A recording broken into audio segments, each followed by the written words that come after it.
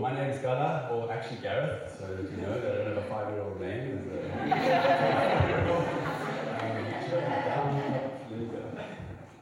So this is my first time, so have some grace with me. But I know you guys are all my family, and that's the awesome part. It feels like I'm just talking to family, and some of you I don't know because this is the first service we've had in so long together. But wow, I feel like God's already done my preach for me, to be honest. Tonight I want to talk about true freedom. So it's really incredible that the Lord has gone ahead. I didn't tell the worship band that. I didn't tell it to read it today. So I think it's really incredible. Anyway, cool. And I also want to just put a disclaimer out there. The alarm's going. I'm a broken vessel, and we all are broken vessels. So please just try and find out what God wants to say through these words. Open your heart up to them. I trust and I have such faith that any feeble words that come out my mouth, that God, if they are within His will, He will bless them to your ears. And that's my heart for tonight. Cool. I really don't want people to leave with knowledge tonight. Yes. I really want people to leave experiencing God in some way, maybe greater clarity on His way, so we can actually serve Him better, love better, experience His love better. Sweet, do we on the same page? Yeah. We're going to need your support tonight. There you go. Cool. So, true freedom. Says it, Galatians 5:1, for freedom Christ has set us free. But it feels like a saying, and for most of my life it's really felt like a saying, to be honest. Freedom. So let's dive in. So I want to ask a question. Has anyone done something very crazy, exhilarating, that they can put their hand up and say, I asked Jean this question the other day and she said, driving home after curfew.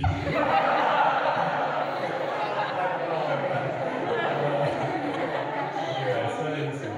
But she's done something like skydiving or jumping. Quite a few people.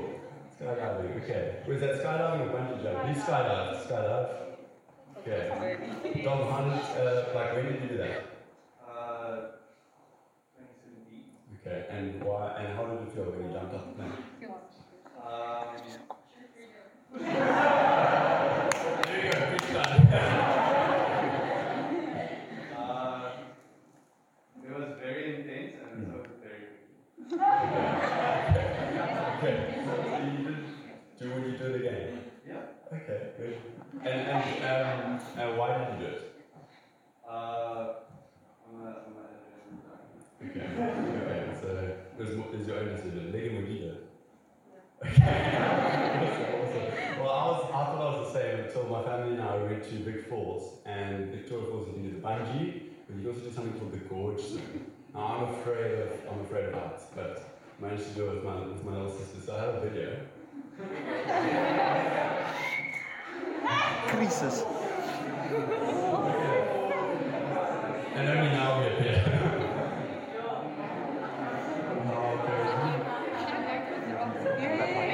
I'm gonna rewind because I want to show you my face. You can see, just look at how much my sister loves it, and look at how much I'm loving it. I honestly look like all life is coming in. But she's looking down. They always tell you don't look down. She's looking down. I'm already. Anyway, so that was my exhilarating experience. Cool. So, that was crazy. With anything like that, there's kind of 4 things that make something free for you to choose to do. First one is I had to have the opportunity to do it. Dom had to have the opportunity to do it. But another opportunity, you wouldn't be free to do it, Easy. Cool. First point, tick. Secondly, I had to be capable of doing it. And Dom had to be capable of doing it. So Dom would have had to, you would have got the jacket and put it on and kind of be equipped. There would have been someone that would have helped you there. Glasses, goggles, all sorts of things. And you wouldn't have felt equipped if you didn't have someone tell you how you do it, who you'd hold on to. Did you pull the thing? No. Okay, good. And if I could do that. So you had to be equipped. You had to know who you were going to go with and all of that. And if he wasn't equipped and wasn't capable of doing it, he wouldn't be free to do it either. And then the third point is you have to be motivated to do it. This is an interesting one because I can't say entirely I was motivated to do that, but somehow deep down I did have a desire to do it. And I'll touch on this later, but the other reason I had a desire to do it is that my little sister George really wanted to do it, and it was much cheaper to do it with the two. I was like, oh, okay, so it's either this or my little sister doesn't do it. And I thought, no, I love my little sister, I'm going to do it. We'll touch on that later. And then the final thing is I had to know and Dom to know that we were going to be safe in the end. Yeah. If we just did everything and we just jumped, woof, and had a good time, but we had deceived ourselves and actually didn't know that we were safe, then we wouldn't be free to do it either. And so it is in the kingdom of God. Yeah.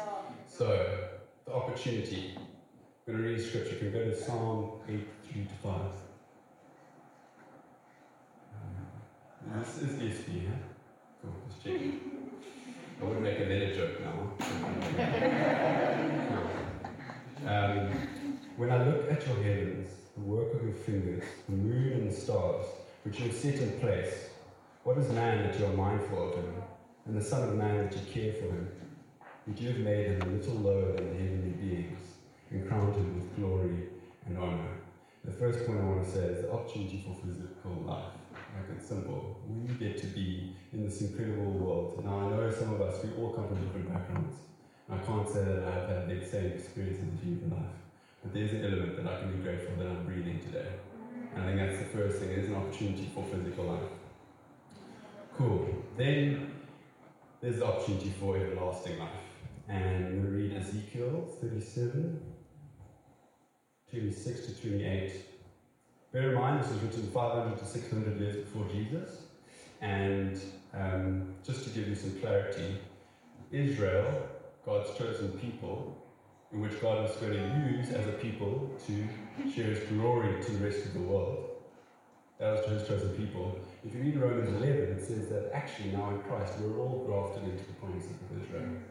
And so when you read this, when you read Israel, you're reading us. Okay? Cool.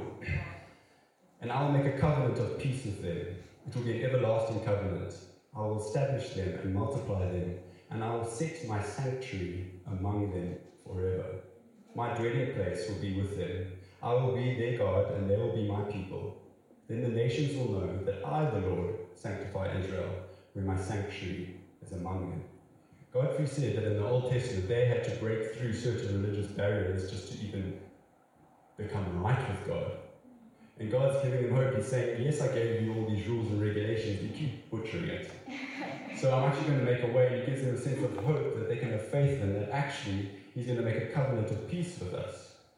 An everlasting one that's not going to end. And in fact, his sanctuary is going to be among us. I'll be their God, and they will be my people. And this is the beautiful thing. Then the nations will know that I, the Lord, sanctify Israel. I'm telling you, Israel tried to sanctify themselves up to that point. They did everything in their power to sanctify them. God said, the only way is if I come down and make a way to sanctify you. And I'm going to do that by putting my sanctuary among them forever. So I don't know if that was jumping around. Sorry, I've never... Cool. Anyway. So, crazy, hey? God wants to make a way for us to actually have his presence. And that's why I felt like I could carry on worshiping, because it's like everyone just had faith for God today. 2 Corinthians 2:14-15. Actually, don't you put it up, I'll just read it. But thanks be to God. You can just listen to me. But thanks be to God, who in Christ always leads us in a triumphal procession. Okay, it's like a triumphant march. And through us spreads the fragrance of the knowledge of him everywhere. For we are the aroma of Christ, to God among those who are being saved and among those who are perishing. So God is saying that Jesus is like starting this march, and he's won. So it's a triumphant procession. And we all as like cronies behind him. It's like so tough that we get to walk behind him, doing life. And if you've ever watched a march, you have a whole bunch of people on the sides, and they can't wait, it's like, well, even a marathon, they can't wait for that first person to come through. And then the rest of it is they like watch and comment on everyone else. You're like, oh, he must have done that. Oh, he's fighting. What? No, he's talking to that guy, And you kind of just watch almost the fragrance of the first guy, the aroma of Christ, and we're that we're that people. We're coming after Christ. And we're actually the fragrance and the aroma of Christ. What a privilege. I'm sorry, that gives me shivers. It's like God has chosen to use us. We're all broken in this room, whether you believe it or not. Chosen to use us to be his fragrance. And I'm blown away by that. So the first point is the opportunity. Do we recognize the opportunity for life, the everlasting life? Cool. First point, we're happy, we got it. Great. Then Dom needed to be capable, as we said. And the beautiful thing is that before Dom would have chosen to do it, he definitely wasn't capable. He didn't know. He made a decision to do it, but he wasn't capable of doing it. And in the kingdom, when God's asking us to be the fragrance of Christ, I'm like, yo, I don't smell very good. How am I going to be the fragrance of Christ? And like I said, Israel had tried and tried and tried and tried, and they couldn't. And that's where the Holy Spirit comes in. We have to be equipped by the Holy Spirit. Holy Spirit isn't this thing that wants to make you roll around on the floor. Let me just get that out there. He is a personal being that wants to dwell in you and equip you so you can be the fragrance of Christ going forward. Cool. Luke 24:46-49. Jesus is pretty much saying some of his last words to his disciples. It's kind of like the Great Commission. And he says this to them. He's just revealed himself after he's come off the cross.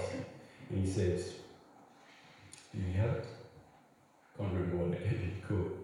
Thus it is written that the Christ, I'm going to read the verse before. He says, then he opened their minds to understand the scriptures and said to them, thus it is written that the Christ should suffer and on the third day rise from the dead, and that repentance for the forgiveness of sins should be proclaimed in his name to all nations, beginning from Jerusalem.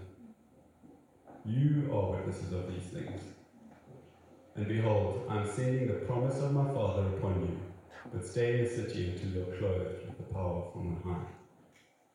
So first of all, God had to open their minds. Cool, we got that. Great. You can't unlock your own mind. You need the power of the Spirit to unlock your mind. Okay. And said to them, it is written, and he says the gospel, Jesus Christ died, resurrected. But he says this, he then says in 48, you are the witnesses of these things. And the verse before he's saying that there's a job to be done, and this needs to be proclaimed to all the nations. And then he says, and he says to the disciple Peter, you are the witness of this. Peter, what would you thought in that moment? Would you have felt like you could do that? Proclaim the good news to all the nations. Would you have been ready? Okay, the right answer is no. Peter was like, I'm ready. I love it. Faithful servant, eh? But I certainly would have been like, God, you stay with me. And that's actually what they said. And in John 16:7, they said, Jesus says, nevertheless, I tell you the truth. It is to your advantage that I go away. For if I do not go away, the Helper will not come to you, which is the Holy Spirit. Some say Comforter, Helper, Holy Spirit. But if I go, I will send him to you. So he's saying, you are the witnesses of these things. And behold, I'm sending the promise of my Father upon you. So the Holy Spirit to come down on us is actually a promise. I didn't know the scripture if it's a snake or a stone, but it says, if you ask the Father for something, he's not going to give you a stone or a snake. I can't remember. Yeah, a stone. Okay, cool. Sorry? What? If you ask for bread, he won't give you a stone. There we go, that one. If you ask for bread, he won't give you a stone. And then he says, but how much more if you ask for the Holy Spirit? He will give you the Holy Spirit. Okay, so we can ask for it, and it's actually a promise from the Father that we get equipped by the Holy Spirit. Come on. So if you want true freedom, you need to be equipped. You need to feel like you can do it somewhat. You don't need to be the best. Like I said, you don't need to be amazing. You just need to know that Jesus is doing the work in your life. Okay.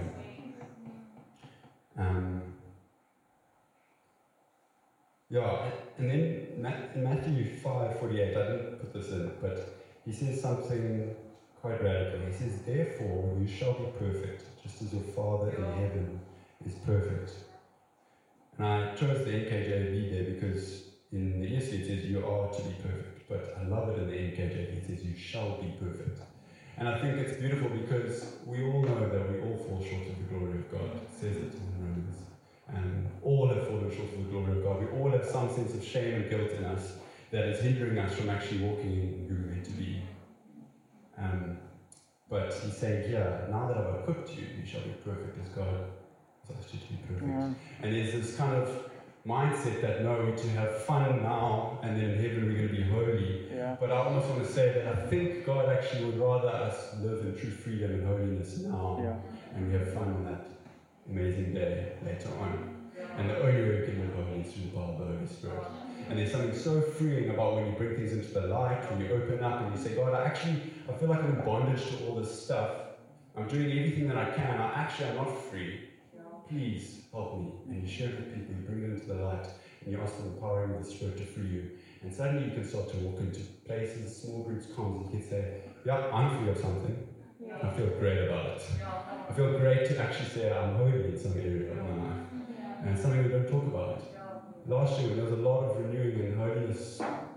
The Lord really just shining His holiness and light on a lot of things in the family. I've never been so excited to want to be holy in my life, when I was here. It was incredible. Okay. So we've been equipped and we're excited. Now we're like, oh yes, here we go. And then comes a bit more of the grind. Because now this is where I had to make a decision. I'm actually going to do this. Why am I going to do this? Why am I going to jump off that cliff? And Dom's an adrenaline junkie. He was keen from the start, but I certainly wasn't. You're not free if you do something out of duty, or if you do something because you have to do it. You're not free. Who has felt bound to duty in church before? There we go. Cool. Got that out the air. Great. Cool. That was the only one.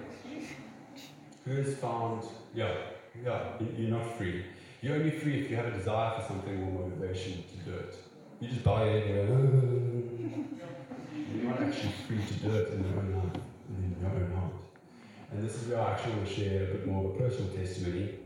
So, before I joined this family, I joined here in lockdown last year. About 6 months before, I was very zealous for the things of God, very passionate about the things of God. And I was kind of on fire, and I wanted the giftings and the healings, and I would just be running wherever I could. But I didn't have a very good picture of God's way of using that zealousness through the body of Christ. Then I was fortunate enough to go on an exchange to the States, and while I was on that exchange, I really wanted to actually find out, God, I'm reading these scriptures, and I'm not really seeing what the real church looks like in my life, at least. And I want to find out. I think I went to, sometimes, there's one day I went to 3 church services on a Sunday. And I had my notebook, and I'll tell you what, it was very much my own pride. It wasn't something that I was I felt like I was trying to work out church. And I'd sit there, and I'd write my notes, and I should say it like this. Preacher, preacher could have said this, and now I'm like, it's hard to preach. I'm like, I've got to prepare for a few days, and you don't know what's going to happen. But you sit there and you make your notes, and you think, but then the Lord really humbled me, and he just said, darling, you're trying to do church your way. I have designed church. When you come under my design of church, it's going to be it's going to be hard, it's going to be messy, but it's my way that you must join into. And I went from kind of looking at church as this kind of thing I wanted to solve, a math problem, to actually, your God, actually, can you just show me more of yourself in all these churches? And I want to find out. So then I came back, and I felt the grace. At the time, I had never fully given myself to church, understanding that it was God's thing. I kind of felt like, I'm going to do all the cool things and fun things, but I'm not going to make the coffee, I'm not going to stand at the front and welcome people. I'm too good for that. That's kind of how I felt. I felt like I want the kick, And I came back, but I knew I had made a commitment with God. Not with anyone, not a friend that had said, come to Josh Jane or whatever. I had made a commitment with God.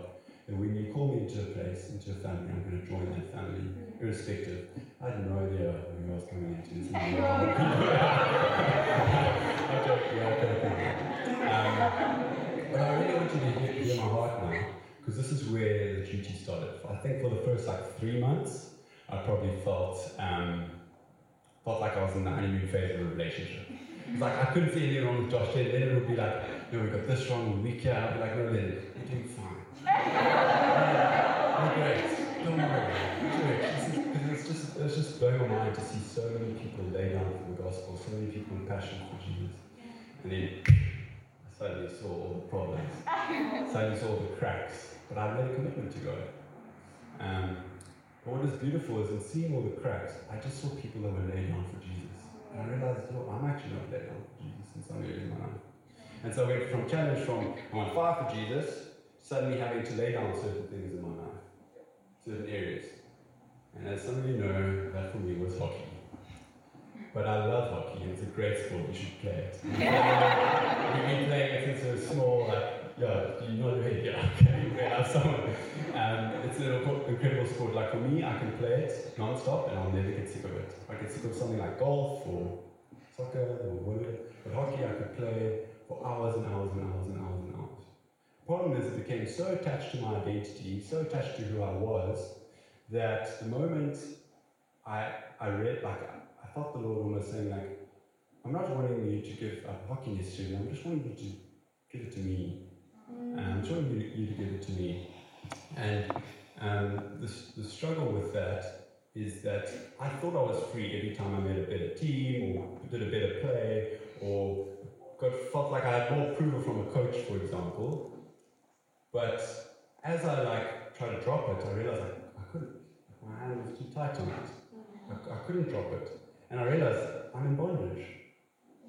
I'm not free. I can't release this. I'm in bondage to this. It's not actually possible. And I needed the power. I remember one night, and I wasn't going to say this, but I was on my knees, I cried. I was like, God, I really want to be able to give this up, but I can't. But I just knew that I knew that I had the Father and the Spirit to help me through it.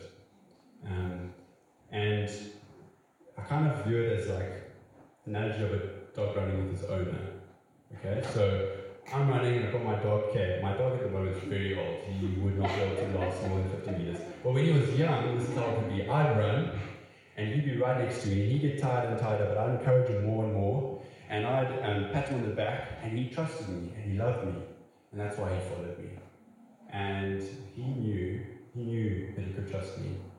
He knew he could trust me. So that's the first thing. I had to first say, God, I actually do trust you with this. I believe your ways are higher than mine. I believe that there are some billion light years in terms of where the heavens are from the earth, and you say your ways are higher than that. So I can trust you. It's the first thing. Then I had to realize that he's equipped me through the power of the Holy Spirit to be able to live freely as a child in the house. And then I had to know that there's joy in the end. There's joy in the end. But the big crux of the matter came when I realized that Jesus says this: no longer do I call you, in John 15:15, no longer do I call you servants, for the servant does not know what his master is doing, but I've called you friends. For all that I have heard from my Father, I've made known to you. And I knew in that moment that Jesus loved me so dearly that he wasn't going to make me a slave in the house to just kind of walk around. I knew that I was his friend. And more than that I get to serve him, so the opportunity. And in that, I realized that because he loves me, because Christ loved me first, I'm able to love. So because he loved me, I realized I loved him. And this side thing was I'll gladly actually lay it up because I love you, Jesus. And that's what I did with my little sister. I didn't even realize it at the time. I loved her so much that I was I know she wants this. I'm going to join her. And I could trust her, and I had all the other things in place, but I really loved my little sister, and she really wanted to do it, and I thought, I'm going to join her. And it's kind of like that analogy. Know that God really, really, really loves you for that moment when he asks you to maybe just open your hands a bit. And the moment I dropped it, and I've had to drop it a few times, it's a very raw testimony, I'll tell you that. Just last week I made a decision on it as well. But the moment I dropped it, it was this incredible release of my life and my waiting, my walking into just every day, because I realized I'm not in bondage to this thing anymore. I can drop it, and if God calls me back into it, I'm not in there to grab it up again and pick up my life. I've dropped it. And so, in the one sense, he calls us his friend. In the other sense, he says some radical things. He says, whoever will pick up their life for my sake will find it, but whoever will pick up their life will lose it, but whoever will lose their life for my sake will find it. And that's very difficult if you don't know that he really loves you. And it says Jesus did not count equality with God a thing to be grasped. Instead, he lowered himself and became a servant. He cleaned our feet, he washed the disciples' feet. The God of gods of all the universe served. So I know I said he calls us friends, but there is a service that I think is also free. When I give something to say Godfrey, for no reason, he's not going to give me anything back. Because I know there's no selfish desire in me, I actually to a certain degree feel free. So when I do something with a selfish desire in me, that I often feel I'm actually in bondage to that selfish desire, and I'm making this decision, I'm making this gift, or I'm giving whatever this is, but it's not freely given. It's actually the selfish desire. And Jesus did that on the cross. Trust me, Jesus asked the Father, please take this cup away from me. Please, take this cup away from me. But not my will, your will be done. Because he loved us so dearly, he was able to obey the Father. He didn't do it out of duty entirely. Okay? We're on the same page there. Okay, so there's this, like he's our friend, but he also equips us to actually be able to live freely from the world, not so much in bondage to the world. Cool. Yeah, there's a saying I read on a post, and I know we must use scripture, but I think this is quite a good saying. Freedom is doing what you love to do, if what you love to do is what you ought to do. And transformation is the change of our hearts so that what we love to do is what we ought to do. Okay, so freedom is what you love to do. I love it. I'm keen to do it. But if I know deep down I have some shame and guilt in my life, or not in my life, in this thing, if I know there's something maybe root of selfishness or something that's shameful in it, even though I love to do it, I don't feel free to do it. I know deep down there's some sense of I'm still in bondage to it. So what I love to do, I ought to do. But that's not possible as a human. It's only possible through the Spirit, and that's where transformation happens. So if anyone wants a bunch of lists or rule books to Christianity, you're not going to get it. You need the power of the Spirit in your life. And that's where freedom really lies. Cool. Yeah. We're going to go to the next one, and this is the final one. Okay, so we've got, we'll try, as Leonard says, land it. But, I'm trying to imitate my movies here. So we've got opportunity, we're capable, we're motivated now, we found a reason to do it, so we're no longer slaves in the house. And then we need to know that parachute is going to work, and I'm going to be saved. And I almost want to say, at least for me, the first thing I thought of was actually, can I trust this thing, this bungee jump, this gorge thing? Will I actually be safe in the end? Sure. Once I knew that, then I could go back and say, okay, why am I doing this? Okay, I know my desire. Awesome, okay, but how am I going to do it? Okay, I need to be equipped. And then I can actually enjoy the day from the point of opportunity, because I can say, what a great opportunity. Everything else is prepared. I can now enjoy. I can have fun now. So I can enjoy the weather. I'll probably, if you're a journalist, you probably wrote down in the morning how you felt and your cup of coffee, and then you took a photo of every person that was there because you're so excited for the day, you're so excited for the opportunity. And I think once we have all these other things in place, specifically the fact that we know that we are saved on that final day, we'll be able to enjoy everything else in life, truly. Now I believe, and you don't have to agree with me, that what I believe. That was the biggest anticlimax. I hate you guys. Anyway, thank goodness that it's not about eloquent words this week. Okay. I believe that one of the biggest problems with this day and age is we try and deal with our symptom of shame and guilt. We don't deal with the cause. And that's what we call fun. A lot of people say, Christianity is not fun. We don't have a lot of fun. But what often happens, I think, is two ways, and please hear my heart here. There's two ways I think we could mess up in this area. First is we get distracted by things. Because what happens when we get distracted is we don't go any deeper than the first level. And I don't know about you, but I don't have many non-believer friends that talk about their feelings and where their emotions are. And I've been in church and I've seen grown men crying. We heard about Leonard on the floor the other day, and the preacher would literally step over him and all these things. But I don't see that necessarily anywhere else in the world. I don't see that in the business world. Not very, I'm still a student, but let's say in a lecture hall, I don't see that very often. And it's almost like a shame to actually be real. Shame to deal with the cause. So only deal with the symptom and call it fun. Okay? And what we're doing is we're trying to distract ourselves, and this is what I do a lot, and I'm a Christian, is I fill up my day with a lot of things, I have anxiety to get all these things done. Once I'm done, then I'll spend time with the Lord. What I'm doing is I'm just distracting myself with a whole bunch of things that give me a sense of purpose, make me feel like I'm free, and they often push me to the next thing that has me in bondage, to the next thing. Let me try and get more approval, let me get more marks, let me pick it up a bit more, and then eventually I'm just drained, and I can't even get to the Lord, I can't even enjoy His Spirit and His presence, because I've decided to put a whole bunch of distractions in place before. Then the other way that I think this happens, and I think this is more in a non-believer space, is we have a distorted truth. So we take a truth, and like Leonard has spoken to us before, he says that if you have a truth, but you are 0.5 degrees off now, and we keep walking for 20 kilometers, you're going to be 5 k's away, for example. I haven't done maths. I don't know if there's any really good mathematicians here. You can use your gift now. Okay, so there's a distorted truth, and what I think a distorted truth is means that you're very good at actually thinking about that deep thing, and you do deal with those things, and you think about shame and guilt, but as soon as the truth comes in that's maybe a bit more uncomfortable, you'd rather find a truth that works for you to alleviate that shame and guilt.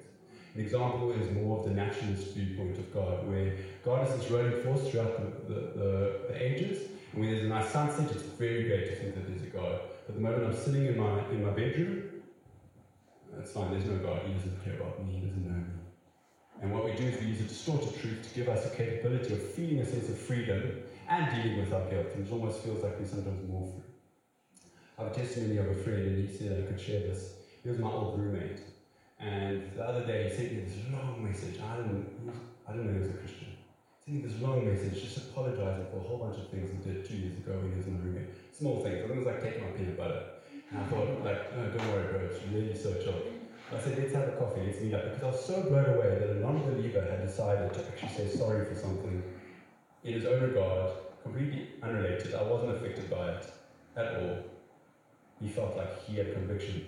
So when I sat down with him, he said, no, I am saved. I don't know about you guys, but I've never met a non-believer who's actually felt like going back and actually dealing with their things in the past. Because what Jesus does is on that cross, He says, I will sort out the cause. When I sort out the cause, I'll give you freedom and freedom everlasting. For it is through Christ that sets us free. So if we don't sort out the cause, and we're not willing to actually deal with these things, we're never going to find true freedom. We're always going to find it in something that feels like freedom. Am I babbling? Okay, good. Great. So we can use the two words fun and fiction. Okay, so it's fiction and there's fun, and either of those will bring us true freedom. Gene said I shouldn't read this quote, but I'm going to read it. Charles Spurgeon, old theologian, says, a man's contentment is in his mind, not in the extent of his possessions. Alexander the Great, with all the world at his feet, cries for another world to conquer. Okay, so when we have everything, we're still going to look for something more. When we have Jesus, we have everything that there is to have. I'm very content. You might ask me, okay, that's great, brother, but your test week was mean for me this week. How am I supposed to? I know that I'm saved. With your health stuff, I felt a lot of anxiety.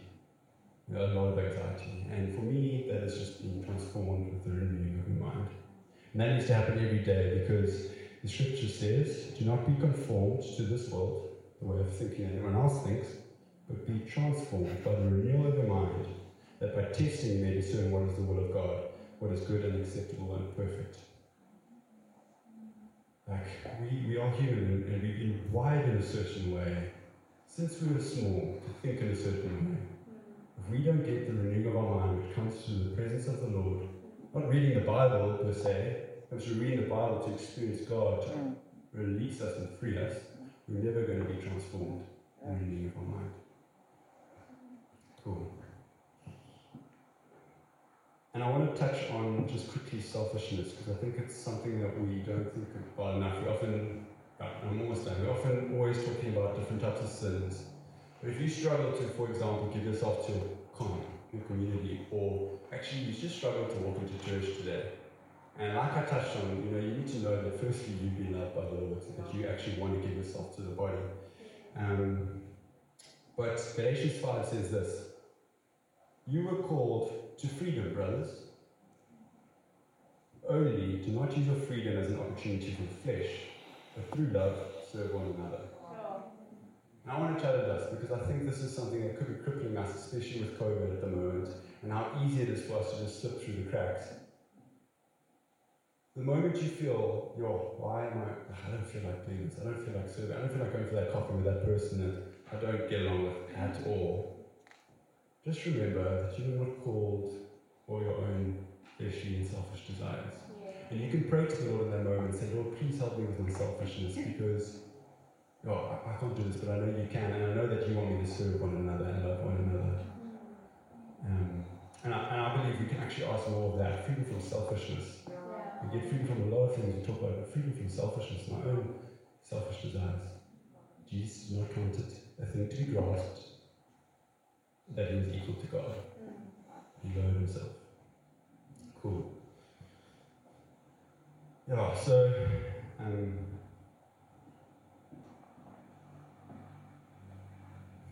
I've touched on quite a few things, and I want to end with this. It's quite a deep ending. No, it's been a deep ending. But I want to say that it is an incredible joy to serve the Lord.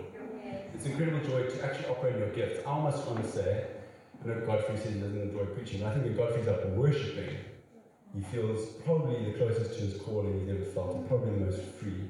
I want to say Leonard, he enjoys leading churches, and I know a large part of his calling is to plant churches.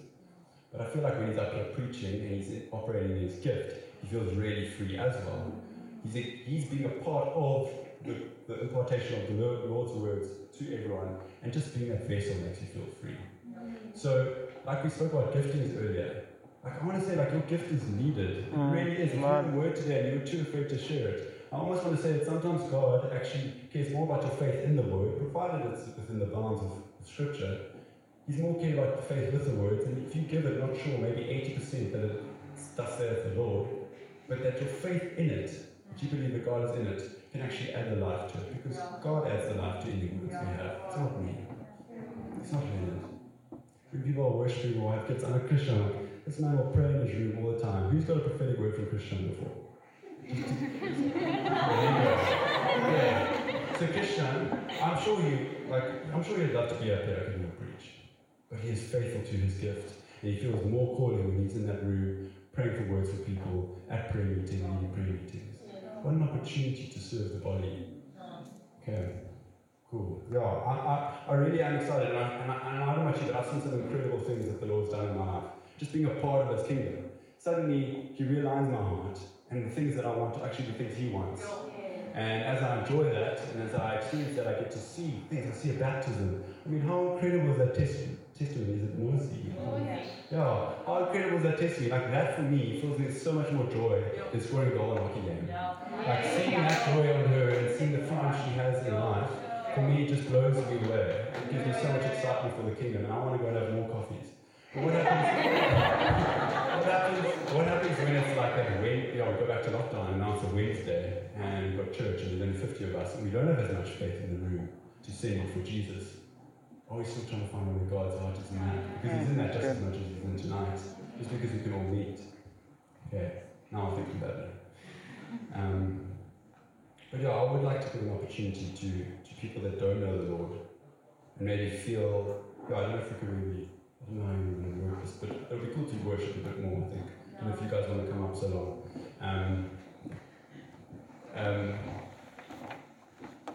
If you don't know the Lord and you feel like you're running off to the next distraction or the next kick, and I'm sure you often find yourself actually asking yourself the big question like, am I actually happy with what I'm doing? Then you'll maybe change degree, or you'll change job, or you'll get a new girlfriend or a new boyfriend. But if that is you, I really, I want to ask you to actually count the cost. And what I mean by that is, when I gave my life, there was an altar call, gave my life to Jesus, I was grade 8, and I didn't go up with all 300 boys or whatever it was that went up. I didn't go up. I was too afraid of man to go up. But I knew in my heart I'd given my life to Jesus, and I know that that day I gave my life to Jesus. The problem is I hadn't dealt with the fear of man. Look how long it has taken me just to be able to release hockey. Because I didn't actually count the cost on that first day. It says, he actually asked us to count the cost, and he asked us to, he says, and I'm paraphrasing, he says, which war leader would think about plan a war, but not sit down first and plan the war, plan it, and then count the cost of what needs to do, and then choose to go into war or not. And I don't think that that's something that we pose a lot in Christianity. I really do believe that God is good regardless of where it is, and He's so patient. He's so patient, and He's so patient with me. Come to Him for whatever it is. I also want to ask you, you don't need to right now put your hand up or anything.